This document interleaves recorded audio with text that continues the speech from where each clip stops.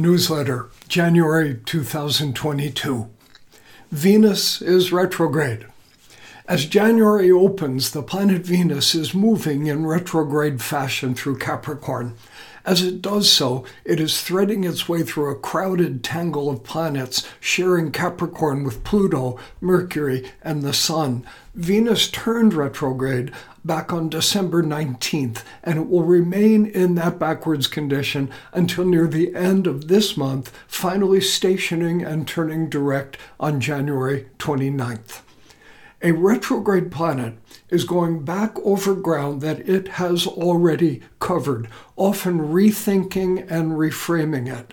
That is one profoundly telling clue about the evolutionary meaning of retrograde bodies in general.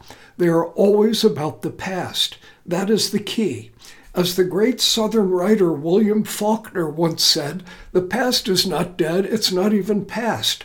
There is, in other words, no way to separate our personal history from our experience of the present moment.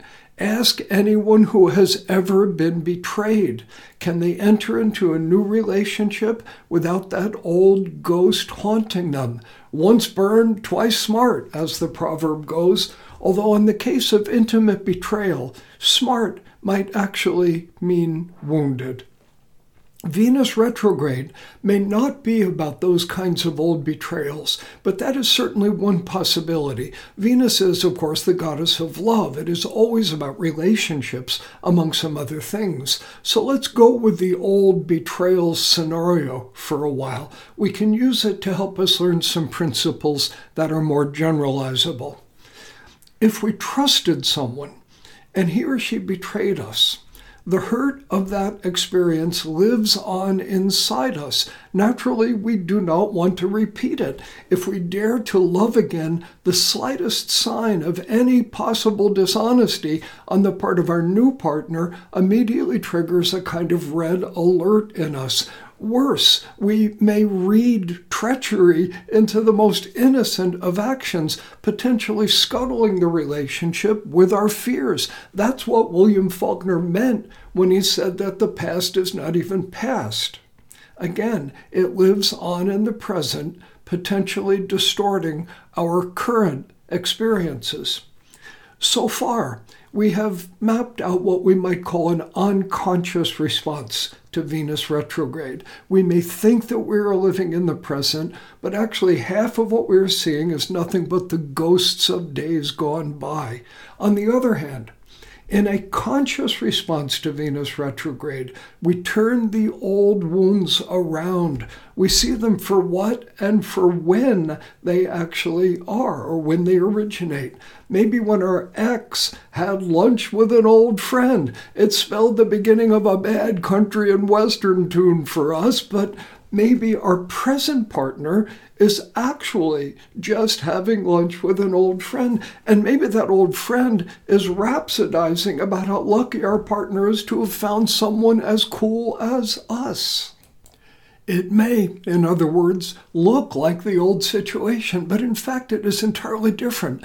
If we are looking at it through the lens of the past, based on past assumptions, we will surely misread it. How do we get Venus retrograde right? Let's start with a happy truth. There is an excellent chance that you are wiser now than you were a year or two ago. Time, at least potentially, can teach us many things. The person you were when you got into that bad relationship no longer exists, but your memories are the same. It is time to update them. Your interpretation of that whole situation is rooted in the former level of your self-understanding. Maybe in that version of the story, you were the innocent victim. And even if that way of looking at the old situation is basically true, it still leaves you with nothing but the belief that bad things might happen to you at random. That leads only to a mixture of fear and powerlessness, and probably puts an onerous tax on your present ability to feel anything like happiness. Try these questions instead. Why were you in that relationship?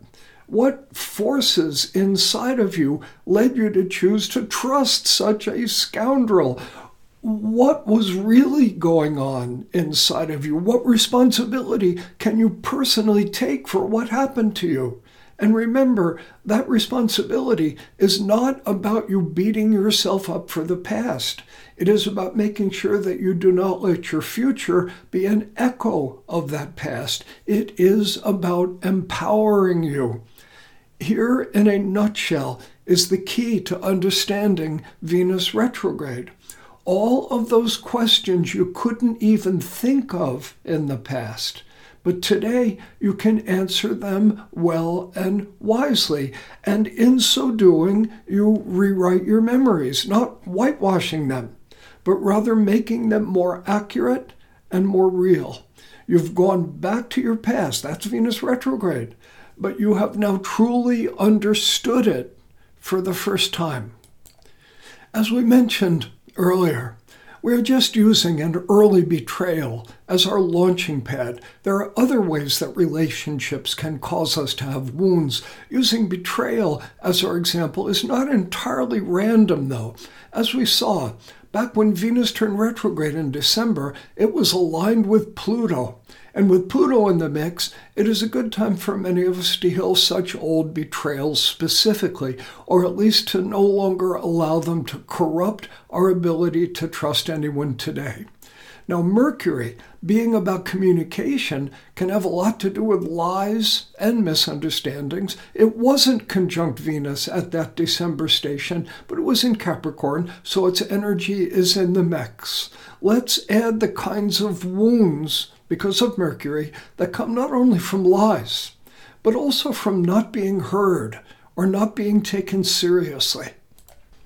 Now, Capricorn itself is the common denominator in this whole present Venus retrograde period.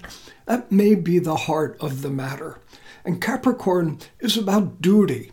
It is about self-respect and the integrity that sustains it. Those are good qualities, but they can be misused. For example, is merely staying together always a virtue in a relationship? How many miserable, empty partnerships have lasted until death do us part? What price does a soul pay for such masochism? What if that has ever been your story? As we reflect upon those last words, we enter the temple of the mysteries. Built into them is another fundamental insight into Venus retrograde. It is not only about this present lifetime. The memories and beliefs that you are invited to rewrite might date to a previous lifetime. And even if that is true, you would also very probably find those fingerprints on your present life as well. Karma really boils down to habit. And habit is your right to remain just as clueless today as you were last year, or 300 years ago, for that matter. Now, the magic lies in the truth that you can do better. You can break the old habits. You can update your wisdom and your understanding. The actual shape of your life can catch up with the wisdom that you have earned. And this month, we all have a chance to do exactly that. May we all see each other through our present tense eyes. And may we only follow the rules that are good for our souls while laughing at the ones that are not. Happy New Year, everybody. Bye-bye, and thank you.